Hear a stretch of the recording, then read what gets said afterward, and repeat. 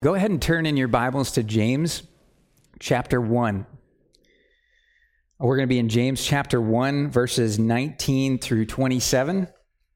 So about a little over a month ago, I began this series on James, preached James 1, verses 1 through 18. And one of the things that I introduced there that I want to remind you of is the main theme of the book of James. If I were to summarize the main point of the book of James, it's that a true and living faith must be lived out. James doesn't say that works are what save us, but if we are saved, we will do good works. And a faith that does not result in works, James says very clearly in chapter 2, is dead. And so we saw last time how a true and living faith was to be lived out in the face of trials. And this morning, we're going to look at how a true and living faith is to be lived out in obedience to God's word. So follow along with me as I read James chapter 1, verses 19 through 27. Know this, my beloved brothers. Let every person be quick to hear, slow to speak, slow to anger. For the anger of man does not produce the righteousness of God. Therefore put away all filthiness and rampant wickedness, and receive with meekness the implanted word, which is able to save your souls. But be doers of the word, and not hearers only, deceiving yourselves. For if anyone is a hearer of the word and not a doer, he is like a man who looks intently at his natural face in the mirror. For he looks at himself and goes away and at once forgets what he was like. But the one who looks into the perfect law, the law of liberty, and perseveres, being no hearer who forgets, but a doer who acts, he will be blessed in his doing. If anyone thinks he is religious and does not bridle his tongue, but deceives his heart, this person's religion is worthless. Religion that is pure and undefiled before God the Father is this: to visit orphans and widows in their affliction, and to keep oneself unstained from the world. So as I've said, the theme of this morning's message is that we're to live out our faith in obedience to God's word. I'm a parent. I have two kids and soon a third one that will be here in the next couple weeks. Look forward to that. But one of the things as a parent that I am trying to teach my kids is that they would obey. So in order for my daughter to obey me as her father, there's a couple things that need to happen. First thing needs to do is she needs to hear what I'm telling her to do. If she never hears me tell her clean her room, she can't obey that command. And so that's the first thing. She needs to hear what I'm telling her to do. But the second thing is she needs to actually do the thing I'm telling her to do. So if I tell my daughter, Evangeline, I want you to go clean your room, and I come back a few hours later, and I see her room is still messy. And I say, what happened? Didn't you hear what I said? She said, yes, I heard you said to clean my room. And so, you know what? I wrote a song about cleaning your room. And you know what? I even painted a picture of what a clean room would look like. And I invited the little girls over for church, and we sat in a circle and we talked about what it means to clean our room. And she does all these things, but she doesn't do the thing I told her to do. The room is still messy. She is not obeyed. And so it's the same thing with God's word. In order to be obedient to God's word, we have to first hear what God's word says. And second, we have to actually do what God's word says. And we can't divorce those things. We can't separate them. We can't do God's word if we don't hear it. And we can't just hear God's word and stop short there. We need to hear God's word and do God's word if we want to live out our faith in obedience to him. And so we hear God's word through Scripture. We hear God's voice through the Bible. We need to look at the Bible not just as a collection of stories, not just as inspirational quotes or maybe something that I can post on Facebook every once in a while, but the Bible has demands on our life. Jesus is not just our Savior, he is our Lord. And Scripture says very clearly, if we love God, we will obey his commandments.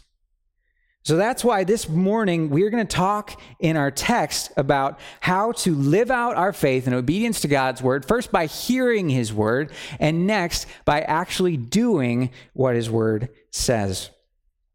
So we see the first command to hear the word in verses 19 through 21.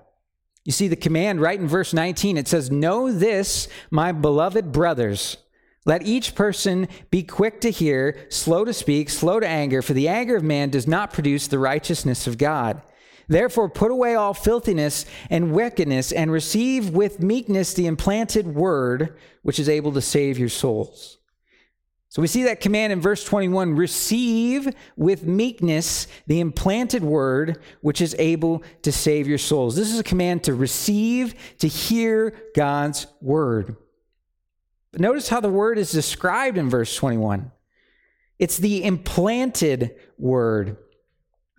And what this is getting at is that for all of us who are believers, part of being a believer, what God has done is he has taken his word and he has implanted it in us. But he also describes the word as this. He says the implanted word, which is able to save your souls. Now, this isn't talking about conversion, although it does kind of sound like that. James does talk about that in verse 18. Look at that. It says, of his own will, he brought us forth by the word of truth. And so, yes, we are saved. God's word works in that. It's by hearing the word that we can call upon the Lord in faith and be saved. But I think what it's talking about in verse 21 is not so much conversion. It is talking about our future ultimate salvation. So in one sense, we are saved, we have been justified, we have been redeemed, the completed work of Christ is done, it is finished, and we can rest in that. But in another sense, there's a future aspect to our salvation. We look forward to the day where our salvation is ultimately fulfilled when we see Christ in glory, when our resurrected bodies are put on, when we are fellowshipping with Christ face to face, sin is removed. That is our destination. That's where we're headed. And that's our true and final and ultimate future salvation. And so God's word, the implanted word, is what helps us get to that future point. So we have been saved by the word. It's what redeems us. It's what justifies us. That's a completed work. We're looking forward to our glorification. But then there's that period in between. That period in between where we're living on this earth as people who have been redeemed but are still struggling with sin, or are still living in a fallen world. And in that in-between point, we are to be sanctified. We're to grow in holiness. And so the point of God's word is he's implanted it in us so that his word would have an effect, would increasingly help us to grow in holiness, help us to grow in Christ's likeness so that we can grow for our lives until we enter glory. God's word is in us, it is implanted in us, but he says that we must receive it. So how do we receive something that's already in us? What James is referring to here is that God's word is implanted in us. It has the power to sanctify us as we prepare for glory, but we have to let the word work. We have to receive it. We don't stifle it. We seek out his word. We grow in knowledge of his word. We obey his word, and by doing that, we're sanctified and we become more and more like Christ until we see our Savior in glory. And so to receive the word is to let it have its sanctifying work in your life. But how are we to do this? How are we to hear the word? It's not just something that happens automatically. It's not something that happens passively. It's something that we have to do. I think James tells us the first thing we need to receive God's word, to hear God's word, in verse 21. He says, receive with meekness the implanted word. That word meekness means the quality of not being overly impressed by one's sense of self-importance. We need meekness to receive God's word. If we think we have it all together, if we think we know it all already, we're not going to receive the word of God. And so the way I kind of summarize this attitude is, in order to hear the word, we have to do so with a teachable spirit. We have to do that with a teachable spirit. And this is so important.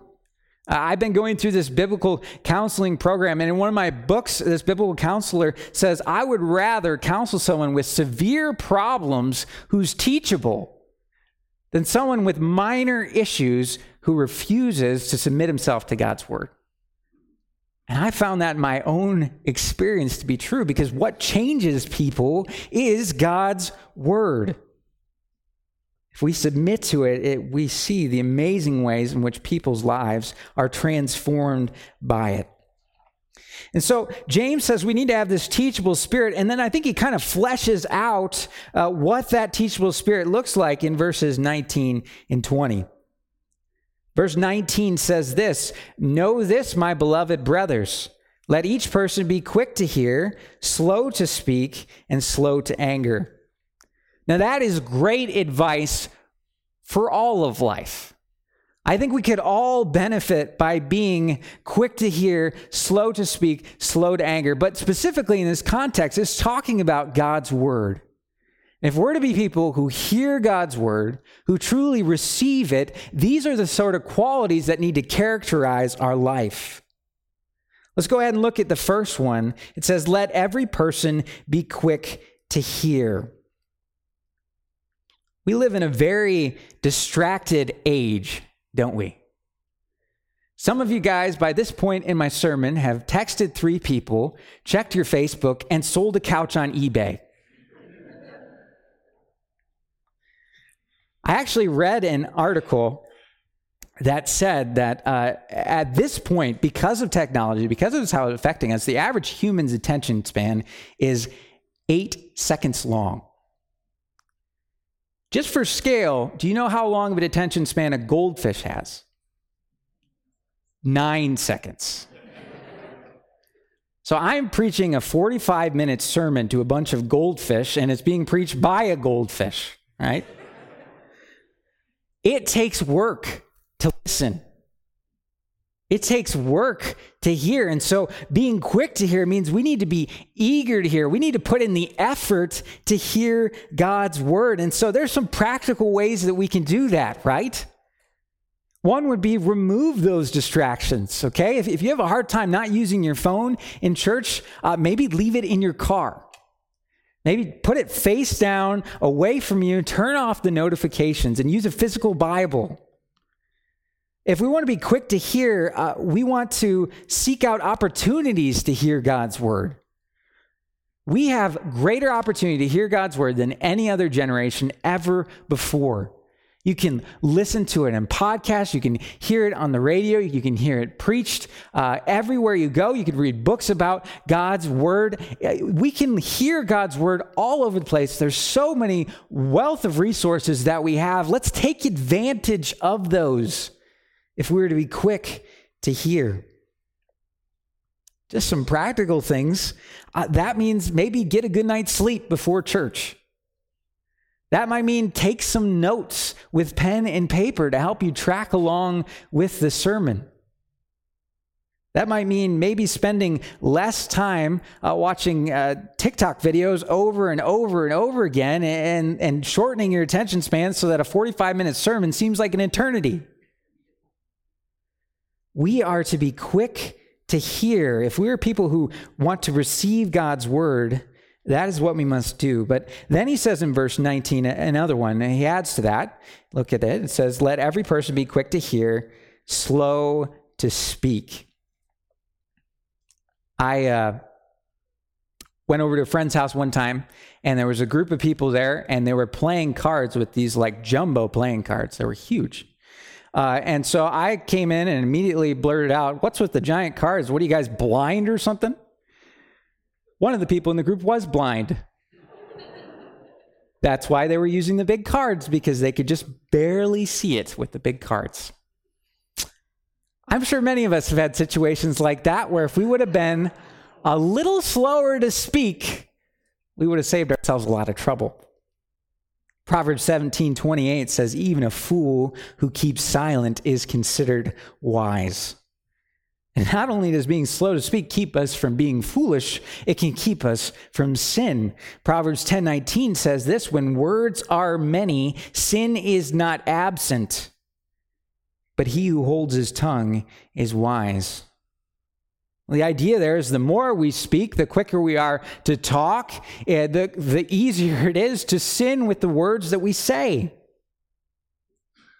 And so there is wisdom in being slow to speak, and it keeps us from foolishness, it keeps us from sin, but being slow to speak actually helps us to better hear God's word.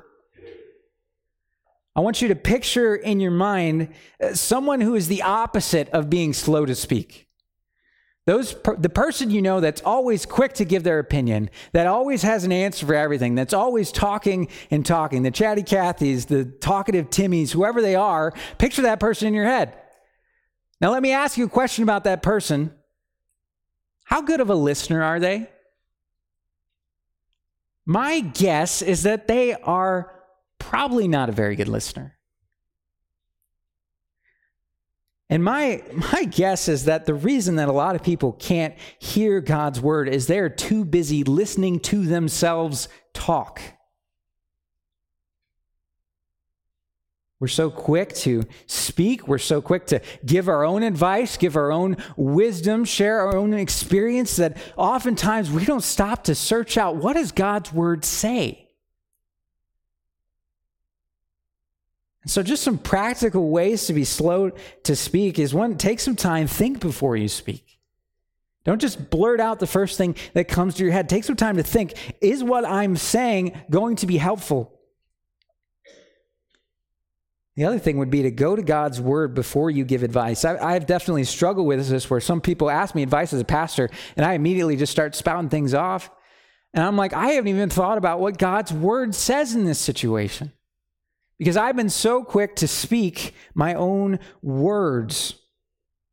We are to see God's voice as more important than our own.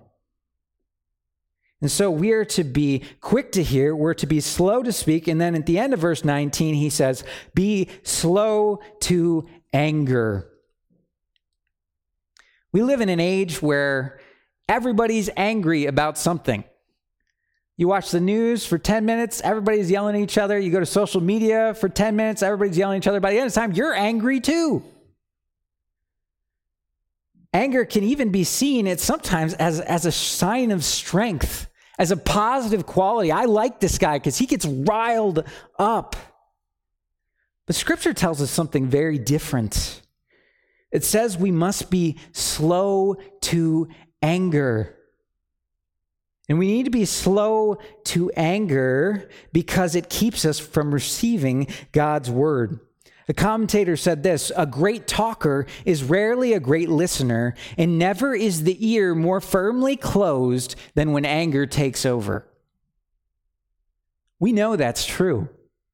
When you're angry, when you're fuming, when you're mad about something, you can't hear what other people are saying. If we're angry in our life, we're not able to hear God's word. And this is important to be slow to anger because sometimes God's word makes us angry. If you're in a church where God's word is taught, there's going to be times where it confronts you. And we don't like that. We don't like God's word telling us what to do. We don't like God's word challenging us to change and confronting us in our sin. We don't want to hear that. And so there's two choices when that happens. We can get angry. We can turn off our ears. We can get mad at the pastor. We can get mad at the Bible study. We can get mad at other people. And really what we're mad at is God's word. And the other choice is that we can be slow to anger. We can feel that tension rising up and realize, I think this is happening because there's something sinful in me that God's word is speaking against. And instead of getting riled up and shutting down, I need to deal with this. So we are to be slow to anger if we are to hear God's word. And And not only that, we're to be slow to anger because of what anger produces. Verse 20 says this, "For the anger of man does not produce the righteousness of God." The anger of man does not produce the righteous life that God desires. And we know this to be true. Look back at the last time you were really mad. What came out of that anger? What did that produce? What did that accomplish? My guess is for most of us, the answer would be nothing good. And in fact, some sinful things, some harsh words, decisions that we regret.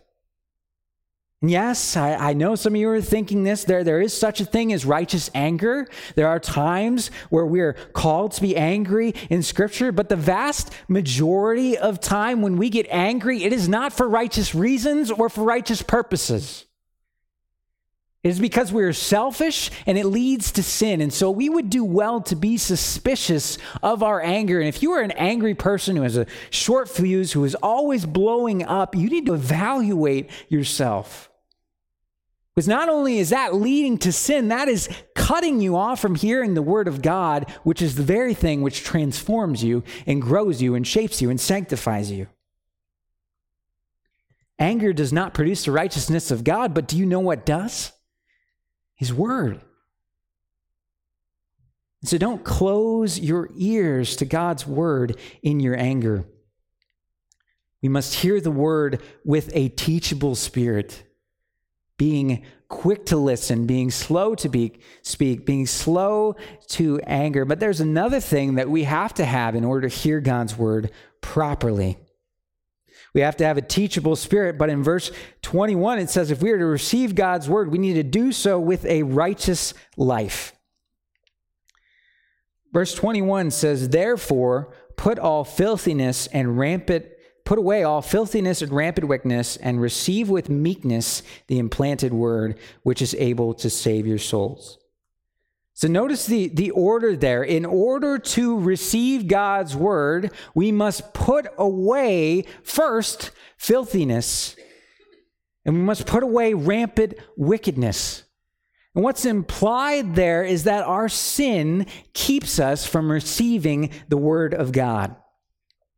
This word for wickedness, filthiness here, put away filthiness, is actually a word that can be used. It has been used as a medical term for earwax. When I was in high school, I went to a summer camp, and like one day into that summer camp, I lost hearing in my left ear. And everything was muffled. I couldn't hear anything. It was miserable. And after a couple of days of that, my cabin counselor was like, "Dude, maybe you have something in your ear that needs to come out." And so he gave me some Q-tips, and I know technically you're not supposed to put them in the ear, but we live in the real world, guys, okay? I know you all do it. And so I put this Q-tip in my ear, and I pulled out the most massive piece of earwax I've ever seen in my life. It was huge. Like, I could have turned this into a candle. That's how big this thing was. And all these high school boys, of course, were all like, "Oh, it's awesome," and we're all gathered around it. But you know what happened after I pulled that massive, disgusting piece of earwax out of my ear? I could hear again. I could hear the conversations. I could hear the people talk to me. My vision, I was healed, right? And the reason I couldn't hear before is because that earwax was actually making me deaf. It was blocking my ear from hearing what was around me. And sin works in the same way. Sin deafens our ears to the voice of God. And that makes sense, doesn't it? Your sin doesn't want you to hear God's word because God's word is going to confront that sin. Because God's word has the power to help you transform and overcome that sin. And so sin in your life, and Satan has an inherent interest of blocking your ears from hearing God's word. So many times we think sin is not a big deal. It doesn't really have that much of an effect. It's just this little thing over here. But when we persist in sin, we are deafening our ears to the voice of God. And the more you continue in sin, the more you indulge in filthiness and rampant wickedness, the more and more deaf your ears become to God's word. So if we want to hear God's voice, we need to live a righteous life. We need to flee from sin. We need to take sin seriously. It's not a joke. It's not a minor thing. So we see in this first part of this passage that if we are to receive God's word, which we're commanded to do, if we're to hear God's word, we need to do it with a teachable spirit and with a righteous life. But the obedience to God doesn't stop there. In verses 22 through 25, we get our next section. We're to hear God's word, but now it says we are to do the word. We see the command to do the word in verse 22. It says this, "But be doers of the word and not hearers only, deceiving yourselves." So look at that command there. It says we're commanded to be doers of the word, and the reason is it's not enough just to hear. It's not enough just to hear God's word. Jesus actually makes the same point in the parable of the wise and the foolish builders. Go ahead and turn there. It's in Matthew chapter 7. Keep your finger and bookmark or whatever in Galatians. Turn to Matthew chapter 7.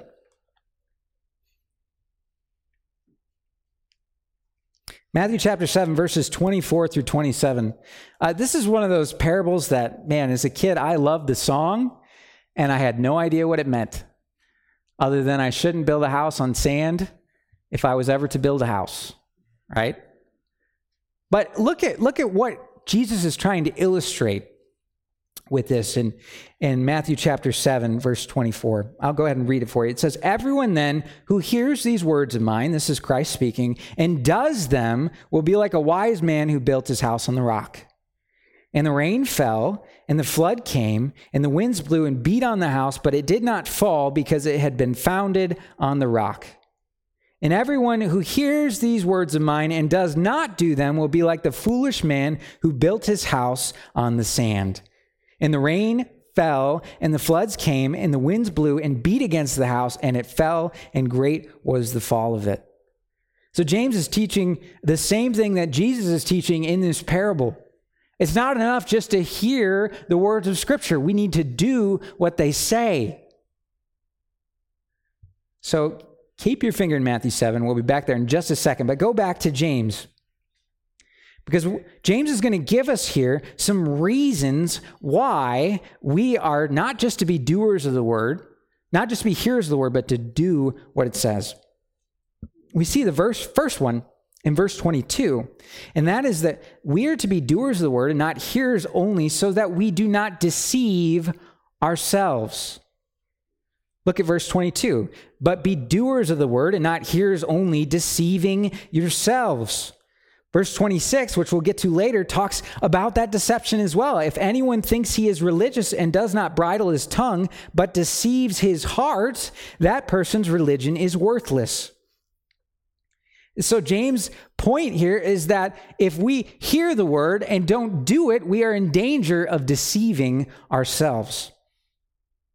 Now, go back to Matthew chapter 7, just right above that parable about the house on the rock in verse 21 through 23. As we see, what James is teaching us is a very real and serious reality, and that is that people can be deceived into thinking that they are Christians when they are not. Look what Matthew says, actually Jesus says in verse 21 of Matthew chapter 7. "Not everyone who says to me, 'Lord, Lord,' will enter the kingdom of heaven, but the one who does the will of my Father who is in heaven. And on that day, many will say to me, 'Lord, Lord, did we not prophesy in your name and cast out demons in your name and do many mighty works in your name?' And then I will declare to them, 'I never knew you. Depart from me, you workers of lawlessness.'" And what a terrible reality. There are people that are fully convinced in their own mind that they are believers, that they are following the Lord, and they are going to see the Lord someday, and he's going to say, "Depart from me, I never knew you. I want you to see in verse 21 the reason that they're not let into the kingdom of heaven. Not everyone who says to me, Lord, Lord, will enter the kingdom of heaven, but the one who does the will of my Father who is in heaven. James says there is a danger in hearing the word and not doing it. Here, Jesus says these people who are deceived, who think they're Christians, are not. It's because they did not do the will of God. And so there's a danger because we can hear God's word and we can think that that somehow makes us spiritual. We can feel pretty good about ourselves because we listened to a sermon and we read a theological book and we go to small group and we're listening to Christian podcasts and all these things, and we can take those things into our life and never do a thing about them, but somehow feel like that makes us okay with God. And the sad thing is there are going to be people that come before Christ and say, Lord, didn't you see all the Bible studies I went to? Don't you see all the scripture I memorize? Don't you know how consistently I went to church and heard sermons and did all these things? And Jesus will say, depart from me. I don't know who you are. Because they heard the word and deceived themselves by not doing it. Not every sermon is going to knock your socks off. There might be a few boring messages here and then, not preached by me, but, maybe the other guy, right? But that doesn't excuse us from the responsibility that we have to do what God's word says. I'm not saying that after every message you have this radical life change, but the word should be making a difference in your life. And maybe that's just small steps. That's often what it is. Small steps in obedience, small steps in following Christ. Sometimes that is radical, huge changes in your life. But if you look at your life and you're hearing the word and you see that it has no effect on you, this passage serves as a warning. Hear and do the word of God so that you don't deceive yourselves. Looking back in James, we're going to get to our next point here. We are to hear and do the word so we don't deceive ourselves. But now in verses 23 through 24, it says we are to hear and do the word so that we don't miss the point. James gives this illustration in verse 23 and 24. He says, for if anyone is a hearer of the word and not a doer, he is like a man who looks intently at his natural face in the mirror. For he looks at himself and goes away and at once forgets what he was like. So here's the idea, okay? We got a pretty good-looking group of people here this morning. But I know that you didn't roll out of bed looking the way that you look. Most of you. We all did something this morning. We got up and we looked in a mirror. And as we looked in the mirror, the point of looking in that mirror was to see what I look like and to see what needs to change. So you look in the mirror, you see your hair's all screwed up, so you're gonna comb it over. You see, your teeth look gross, you're gonna brush them. You got a giant pimple right from the popping on your forehead, you're gonna pop that sucker, right? That's the whole point of looking in the mirror, is to see yourself and then to do something about it. And so God's word is like a mirror. When we look into God's word, it reveals who we are. It shows us the glorious realities that as Christians, we're children of God, that we're adopted into his family, that there's no condemnation. It shows all those things, but it also shows the sinful and ugly parts of us. It reveals that sin. It reveals that area of idolatry, that area of disobedience. And so if we look into the word and we see those things and we're like this man and we walk away and we don't do anything about it, we miss the point. There was no point in this man looking in the mirror if he wasn't going to do anything about it. The point of the mirror was to show him what he was like so he could fix it. The point of God's word is to show us who we are, to reveal to us our sins so that we can obey his word and do something about it. And so I hope that you're listening to the sermon I'm preaching. I hope that you learn lots of interesting things about the book of James. I hope you feel convicted. I hope you feel encouraged. But my question to you is, what are you going to do about what God's word is saying? If the answer to that question is nothing, then you've missed the point.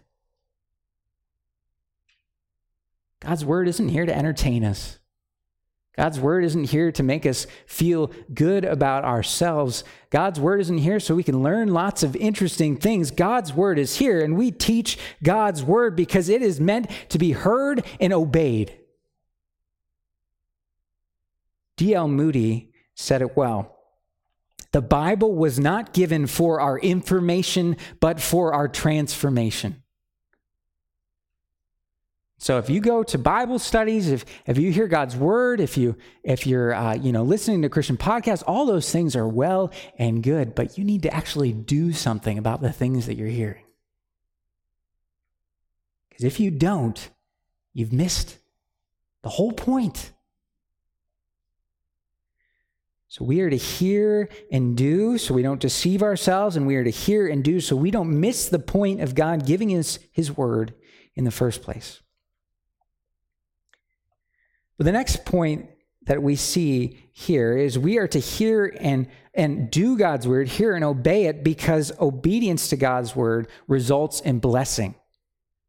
We're to hear and do God's word so we receive God's blessing. We see this in verse 25. But the one who looks into the perfect law, the law of liberty, and perseveres, being no hearer who forgets, but a doer who acts, he will be blessed in his doing. And so notice how God's word is described here. He describes it as the perfect law, reminding us that God's word is without error, that there aren't mistakes in God's word, that God didn't say things in his word that aren't accurate or aren't true. But then he also describes it in verse 25, if you look there, as the law of liberty. A lot of times we think of God's word as this burdensome thing, keeping me from the freedom of doing what I want to do. But God reminds us in his word that true freedom does not come from doing whatever you want. We see people who do whatever they want. Those people are not free. Freedom comes from obeying God's word, from living how he's designed you to live, from doing what he's designed you to do. There is where true freedom comes. And so in verse 25, James is comparing two men. So there's the one who looks in the mirror and doesn't do anything about it. And this man looks into the perfect law, the law of liberty, and perseveres. So both of them are similar. They're both hearing the word. They're both looking into the word, examining what it says. But the difference is the second man does something about it. He perseveres in verse 25. And that reminds us that doing God's word isn't easy. Man, there's a lot of times where it would be so much easier to give in to sin.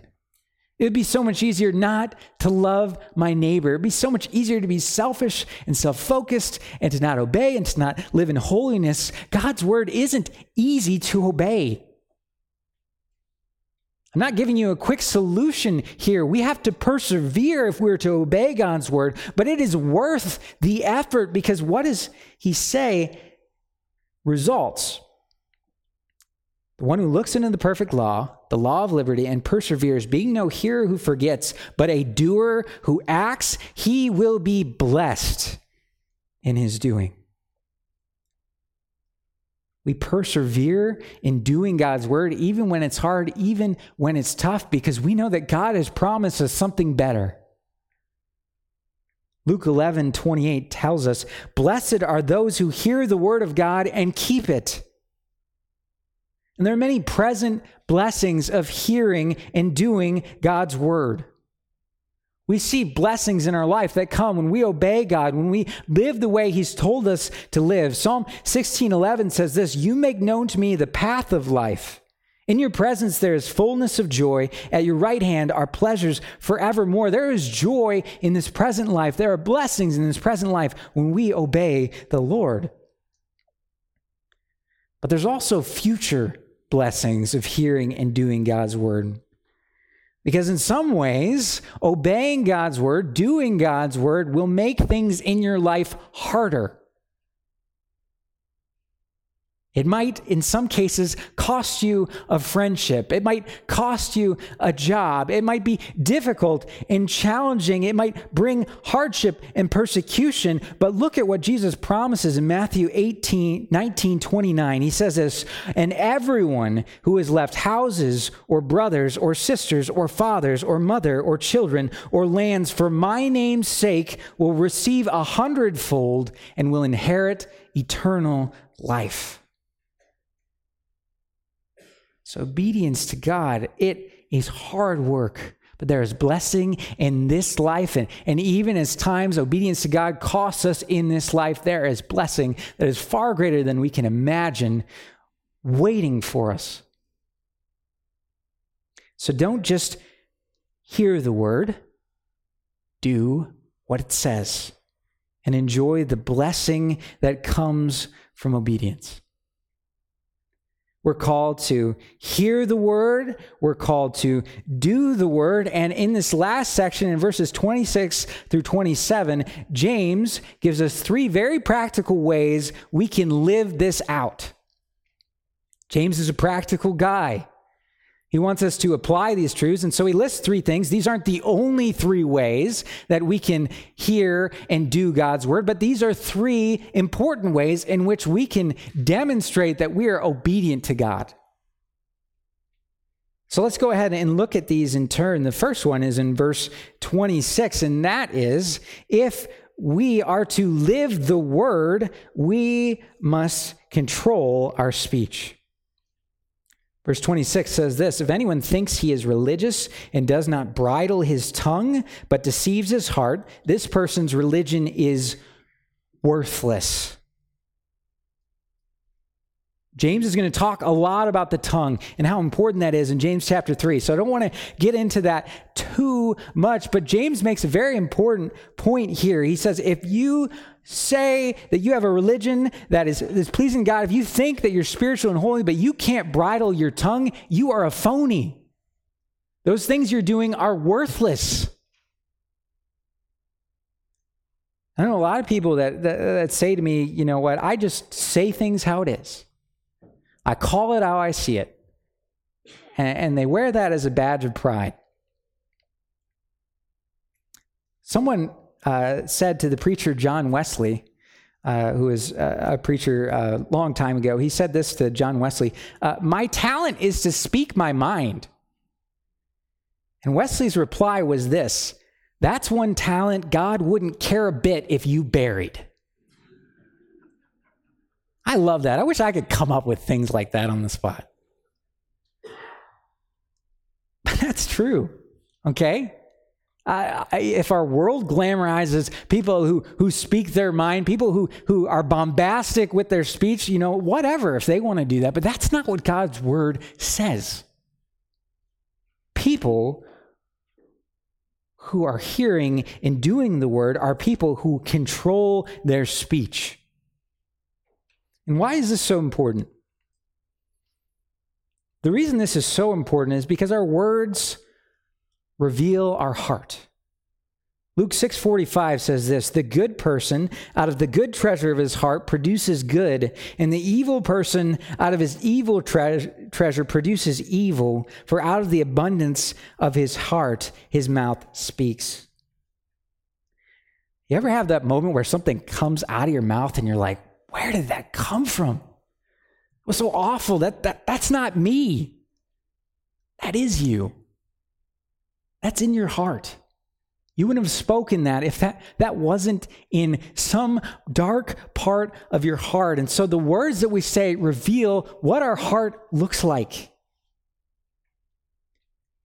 And let me make clear, a mouth that is not under God's control reveals a heart that isn't either. If we were to hear and do the word, if we were to live the word out in obedience, we must control our speech. But next he says in verse 27 that if we were to hear and do the word, if we were to live out our faith, we must care for the needy. Verse 27 says this, religion that is pure and undefiled before God the Father is this, to visit orphans and widows in their affliction. I want to make a clarification because this word has been misused to say that as Christians, all that we need to do is care for orphans and widows. That's all that matters. That's not what James is saying here. But what James is saying is that if we are to be faithful and obedient to God, this is one of the things that we must do. This command to care for orphans and widows is repeated throughout Scripture, and it's rooted in the heart of God. He describes God as the Father here. Psalm 68:5 says this of God, God is the Father of the fatherless and protector of widows. And so we have several widows in our church, and I just want to say that we are so thankful for you. Your obedience to God, your faithfulness, even in the difficulties of that season, are an inspiration. And I hope that you feel cared for by the people at our church. And if you ever need anything, don't hesitate to ask. Don't feel like you're imposing us. This is our job as Christians to care for you. As Christians, we should care for widows. As Christians, we should care for orphans. We should be more passionate than anyone else about adoption. More passionate than anyone else about foster care, about caring for the unborn. And I'm so glad that many of you have done that. Many of you have done that yourselves. You've helped others do those things. That is part of a religion that is pleasing, pure, and undefiled before God. And I think we can apply this command not just to orphans and widows, but I think James is using this as a stand-in for all the people who are in need. John 3:17 through 18 says this, if anyone has the world's goods and sees his brother in need, and yet closes his heart against him, how does God's love abide in him? Little children, let us not love in word or talk, but in deed or truth. So one of the ways that you can show that you hear and you do God's word is to care for the needy. There's a lot of needy people around us. So maybe consider adoption or foster care or helping someone else finance that so that they can do that. Maybe help the widow down the street cut her grass and shovel her driveway. Maybe offer to babysit for the single mom. Maybe give to our benevolence offering so we can use that money to help people that are in different difficulties in this church. If we see our brother in need, God says his love in us should compel us to help them meet that need. If we are to live in obedience to God's word, we must care for the needy. And then finally, the last way that we are to he gives us, one of the ways that we can show that we're obedient to God, we're living out our faith, is to keep ourselves pure. He says this at the end of verse 27. Religion that is pure undefiled before God the Father is this, to visit orphans and widows in their affliction and to keep oneself unstained from the world. To keep oneself unstained from the world. We recently got a minivan, and I have to admit, I can't be more excited about it. Some of you guys are like, minivans are lame, and you're not cool anymore, and you know what? It's a wonderful thing. You should get one. All right, and I love this minivan, and I get excited when I go out and I see it, and it's the nicest car that we've ever had. And the guy that I bought it from, he took really good care of it. It's nice and clean and pristine in the inside. And I am doing my best to keep that minivan unstained from the world, which is not an easy task when you have little kids who seem to be experts at staining the world, right? And so because of that, because that's what I'm trying to do, we've put some restrictions in place, okay? The kids are not allowed to bring food into the car. I'm not going to let them drink cranberry juice in the car. They're not allowed to play with markers in the car. My wife has to have a lid on her coffee cup in the car. Okay, and I'm doing these things because I know that those things stain. And I'm trying to keep my car unstained. And so the way that I'm doing it is trying to keep those things out of my car. The analogy is this: the world is a wicked place. And the world can have a corrupting, a polluting, a staining effect on our spiritual life. And so this means if we're to keep our souls unstained from the world, there are certain things that we have to keep out. And yet so often we're so lax in doing this, or maybe we don't do this at all. We watch the same TV shows as the world. We listen to the same music they do. We do the same things. We go to the same places, and we do all these things and allow all this filth into our spiritual life. And I'm not trying to sound puritanical here, but one of the things that the Puritans got right is that holiness matters. And part of pursuing holiness means you have to say no to some things. There have to be things that you're not going to watch. There have to be conversations that you're not going to participate in, places you're not going to go. And it's not because you're trying to be a prude. It's not because you're being a legalist, because you value your holiness and you know those things have an effect on your life. Christ has redeemed us by his blood. He has washed us white, and then we go and roll around in the mud. This world is not a neutral place. It is, Satan is the prince of this world. He is using things in this world to corrupt our faith, to stain us, to lead us into sin and immorality, and we just take it all in without any discernment. Part of pursuing holiness, if we want to stay unstained from the world, is saying no to certain things in the world. So just like I don't let my kids bring cranberry juice in the car, there's some things we shouldn't let into our homes. Some things we shouldn't have on our phones. So I just want to give you a couple practical ways to pursue this purity. And my first one that I go to is think about the things you let into your life and evaluate them based on Philippians 4:8. So sometimes people are like, hey, can you just give me a list of the TV shows I can watch and the ones I can't? I'm not going to do that. But what I'll do is I will point you to Philippians 4:8, which says this: finally, brothers, whatever is true, whatever is honorable, whatever is just, whatever is pure, whatever is lovely, whatever is commendable, if there's any excellence, anything worthy of praise, think about these things. And then use that verse as a grid to interpret the things that you let into your life. Is this honorable? Is this just? Is it lovely? Is it commendable? Is it pure? Is there any excellence? And if the answer to all those questions is no, then don't be afraid to cut that thing out of your life.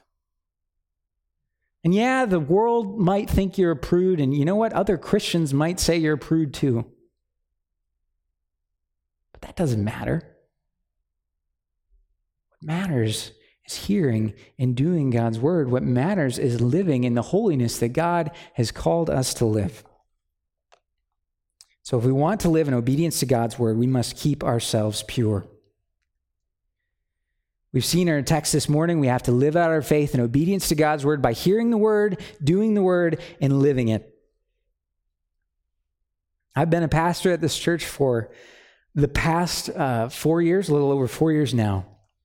And in that time, I've seen some people grow tremendously. And in that time as well, I've seen some people fall away from the faith. And these were people that were hearing the same sermons, people that were in the same Bible studies and small groups and reading the same books. And do you know what made the difference? It was how they responded to the Word of God. The people who fell away, who had fallen away, is because they rejected the Word of God. They said, I don't want that. I don't need to listen to that. That makes me angry. I'm not going to submit to that. And the ones that have grown the most that I've seen are those who have been eager to receive God's word and have done what it says. So if you aren't eager to hear God's word, if it doesn't have an effect on how you live, you might need to seriously consider the fact that you might not be saved. And I'm not saying that to condemn you. I'm not saying that to scare you. I'm saying that because this same word tells us the way that we can be saved. It's not through the works that we do. It's a gift of God. It's a work of grace. Through Jesus Christ, he can save you from your sins. All you have to do is call upon his name, repent, and believe. And do that today. But if you are eager to hear God's word and do what it says, I promise that will have a transforming effect on your life. I've seen God's word save marriages. I've seen it turn selfish boys into godly men. I've seen it break the hardest of hearts. I've seen it help people overcome the most difficult of sins. And there are some of you in this room that I hardly recognize because of how God's word has grown you and changed you over the past 4 years. And that is a delight to see, and glory be to God for all of that. God's word will transform us if we let it. But we must hear the word, receiving it with a humble and teachable spirit and with a righteous life, and we must do what it says. So I want to just leave you with one small thing. I want you to think of one way you can apply what you heard in this message to your life. Just one. That's all I'm asking for, is one way that you can take this word that you've heard and you can do something about it. Write it down. Tell one of your friends about it so they can keep you accountable in it. And let God's word do the thing that it's supposed to do, which is change you and transform you and be lived out in your life. Would you bow your heads as we go before the Lord in prayer?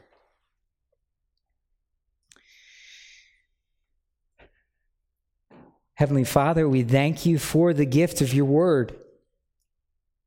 We know that part of what it means to be a Christian is to be people of your word, people who hear your word and people who do what it says. We know this is difficult at times. We know that sometimes obedience costs us, that sometimes it is just so much easier to please our flesh. But Lord, this is what you've called us to do. And your word works in us and transforms our hearts, so this becomes what we want to do. And your Holy Spirit helps us and strengthens us in that work. And all this time, we are reminded, Lord, that it's not the things that we do that save us, that we've received salvation as a gift by grace, and we rejoice in that. But we pray that we would live out that grace with our actions, with our words, with how we treat other people, with what we prioritize, with what we think about, with what we watch on TV. So that it could be said of us that we are people that are quick to hear God's word, are eager to hear God's word, and not just hear it, but we are quick to do it and to allow it to shape our lives. I pray that for everyone here. I pray that for myself. And we know that if we do that, your word will work. It does not return void. Thank you for this time that we've been able to spend together. May we be a church that are people of your word. We pray these things in your name. Amen.